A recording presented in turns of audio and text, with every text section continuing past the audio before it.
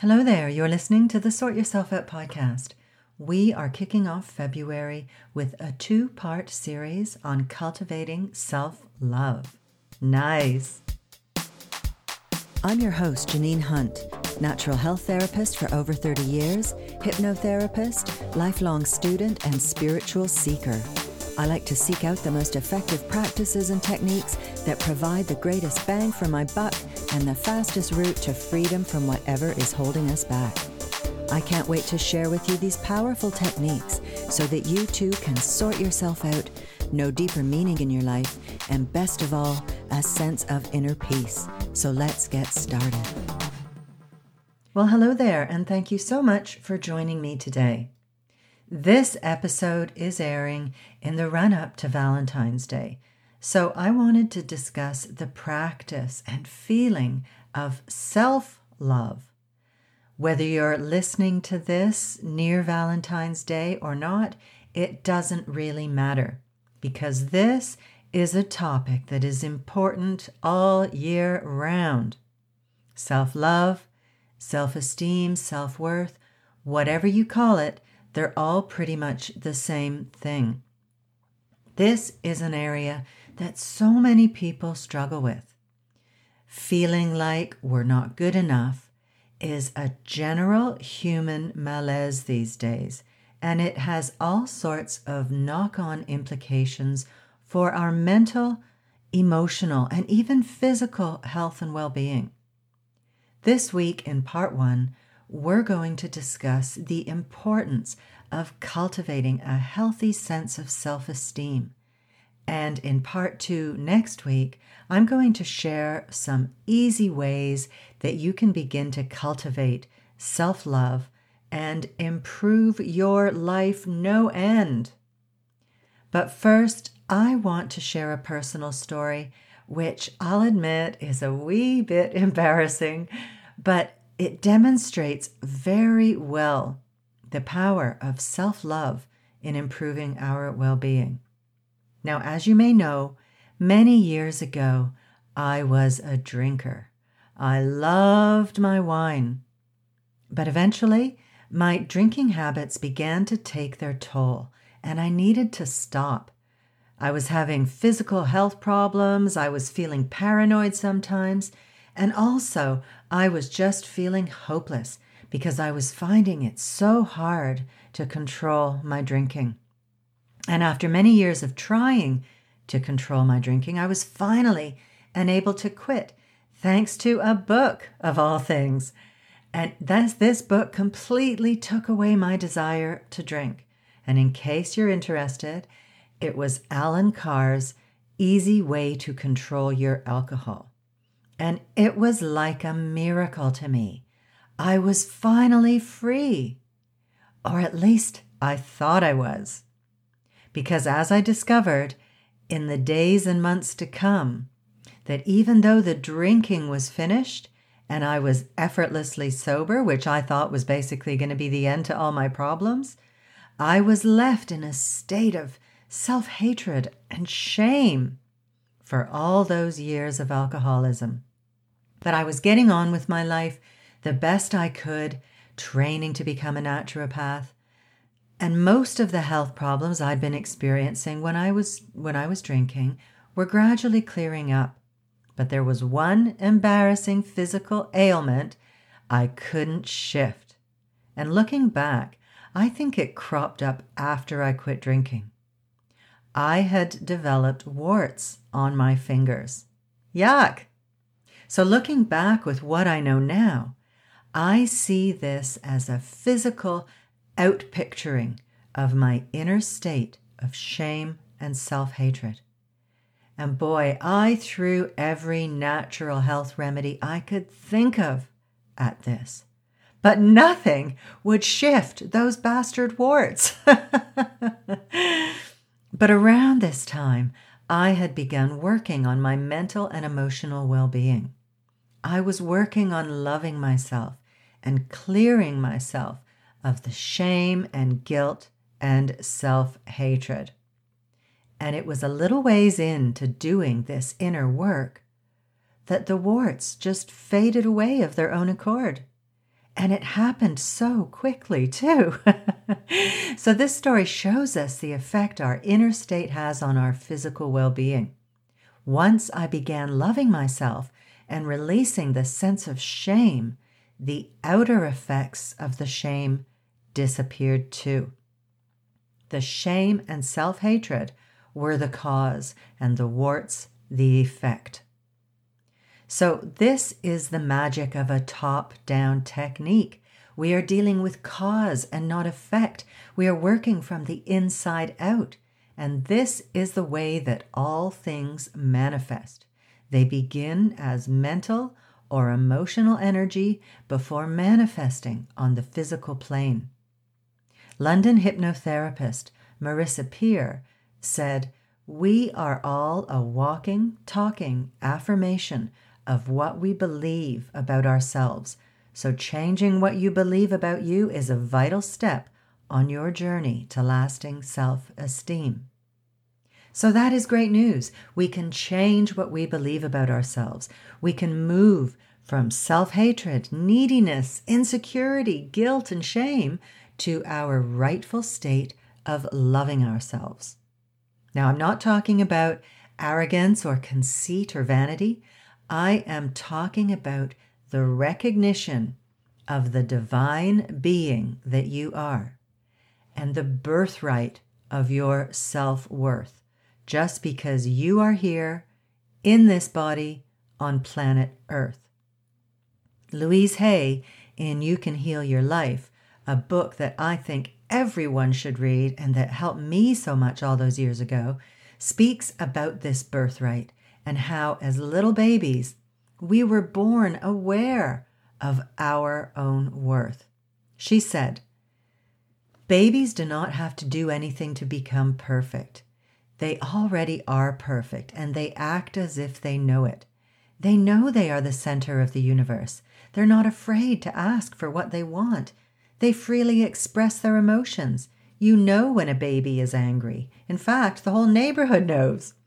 You also know when babies are happy, for their smiles light up a room. They are full of love. Tiny babies will die if they do not get love. Once we are older, we learn to live without love, but babies will not stand for it.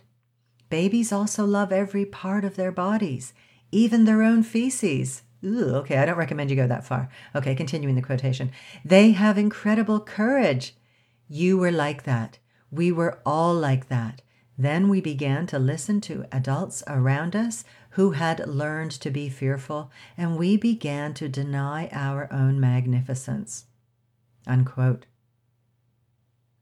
In the book Frequency by Penny Pierce, she describes this gradual wearing away of our inherent baby self-love as a coping mechanism we developed to deal with our parents' wounds. She says, "You were merged with your environment and, like a dolphin, sent out your own brand of sonar, learning to navigate by what expanded without limit into the world and by what bounced back to you. You were like a miniature sun, beaming out clear light, love, and joy to anyone who wanted to be in it." Unquote. So this was our natural state.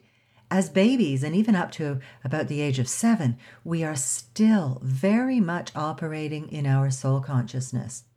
We have not fully individualized and separated ourselves from our original state, as eventually happens as we grow up and become influenced by the outer world.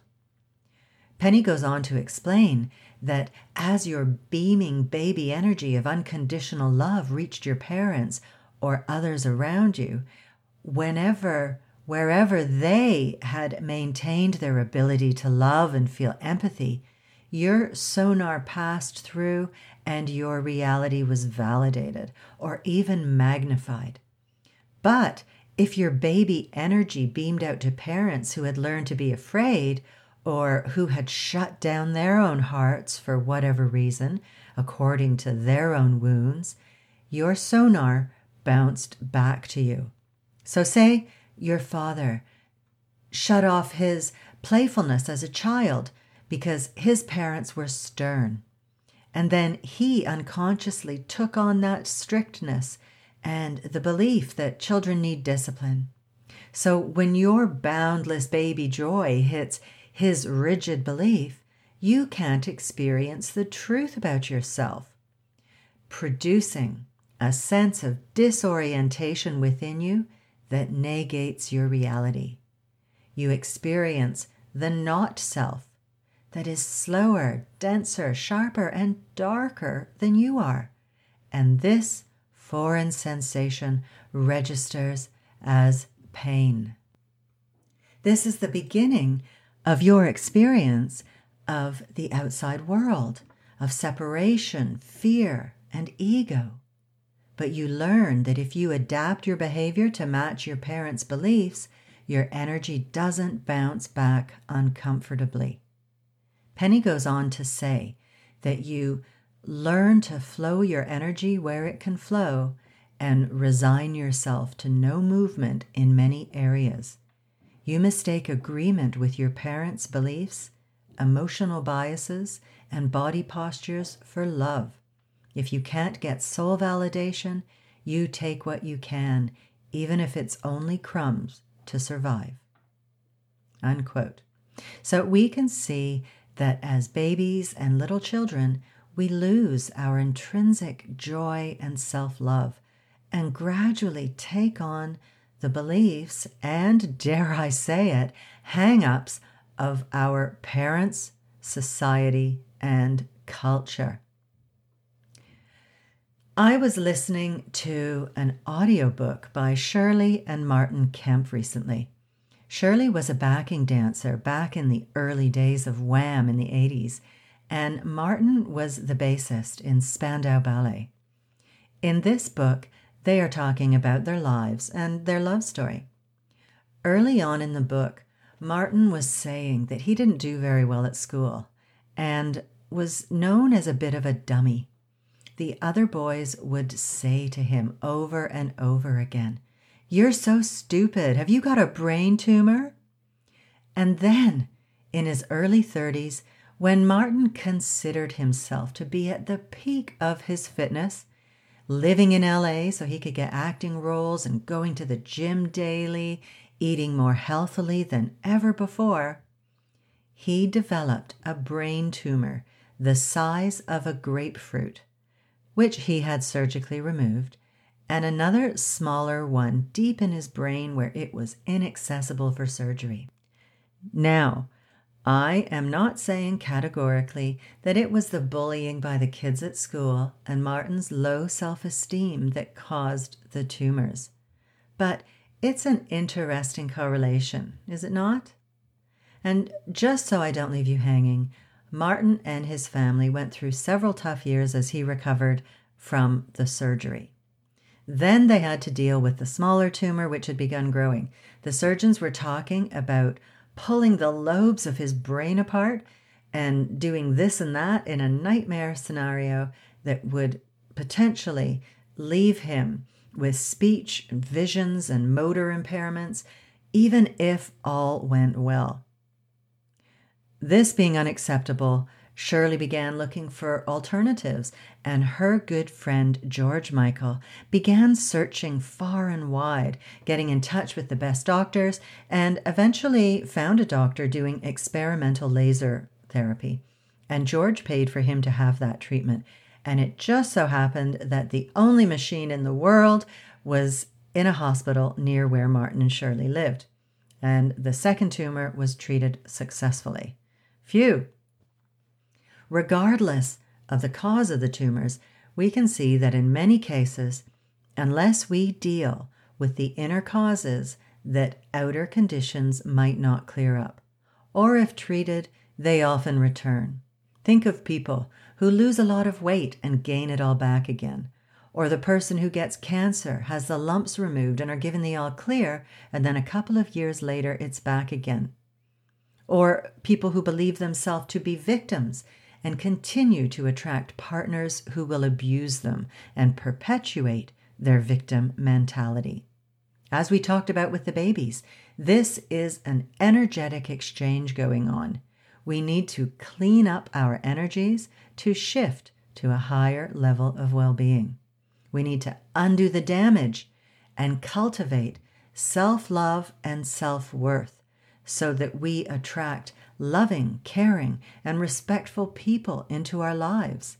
If we don't love and respect ourselves, other people won't either, and we will be at the mercy of predatory and abusive individuals.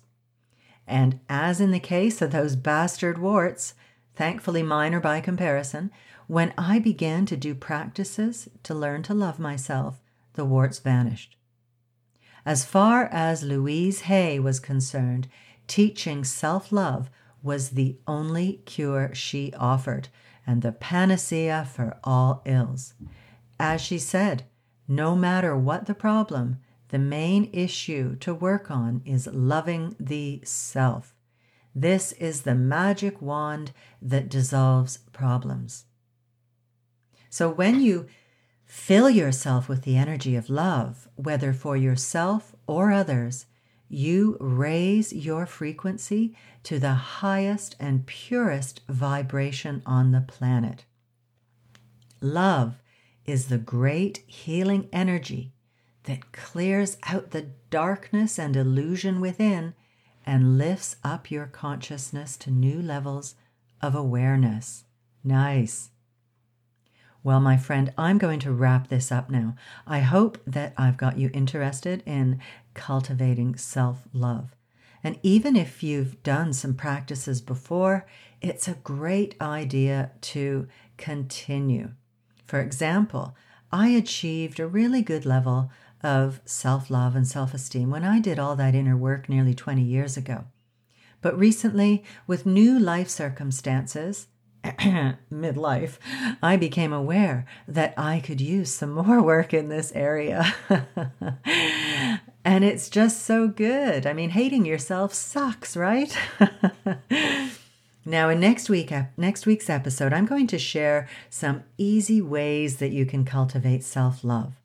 But for now, this week, I don't want to leave you high and dry, so I've got 2 offerings for you to get you going right now.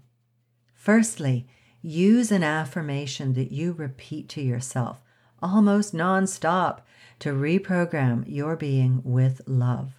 One of my faves is, I love and accept myself exactly as I am. Or, I approve of myself. Or, I deserve the best and I accept it now. Another thing you can do is use my free Inner Smile guided meditation. It gets you feeling loved and is designed to get your endorphins flowing, those feel-good hormones that give you a natural buzz and raise your vibration. It really revs up the good vibes so you can attract higher vibrational things, people, circumstances, and opportunities into your life, as well as to help you to give your best to the world. This is a free audio download, and it only takes 5 or 6 minutes, but gives you an afterglow that you will carry into your day. So give it a go. It's completely free to download. I recommend you try it in the morning and see what you think about how it changes your day. You can get it at theinspirationcloud.com/SYO62, and I'll put a link in the show notes. Now, if you are interested in taking your well-being to the next level and being better than happy, why don't you sign up to the waitlist for my upcoming Better Than Happy membership?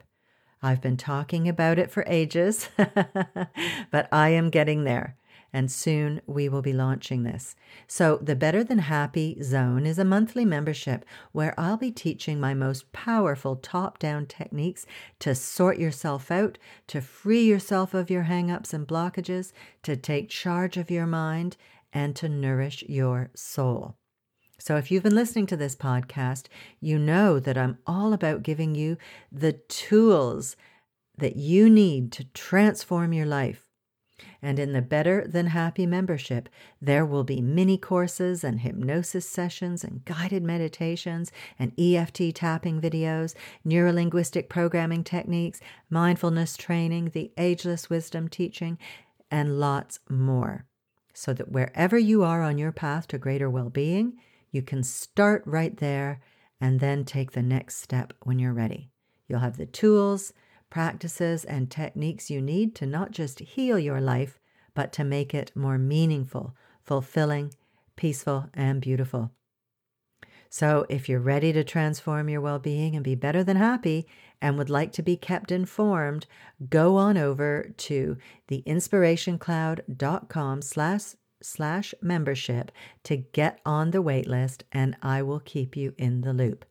And this is something you also want to do, because those people on my wait list are going to be offered a special early bird offer where they will be offered the membership at the lowest price it's ever going to be, and they will also get early access.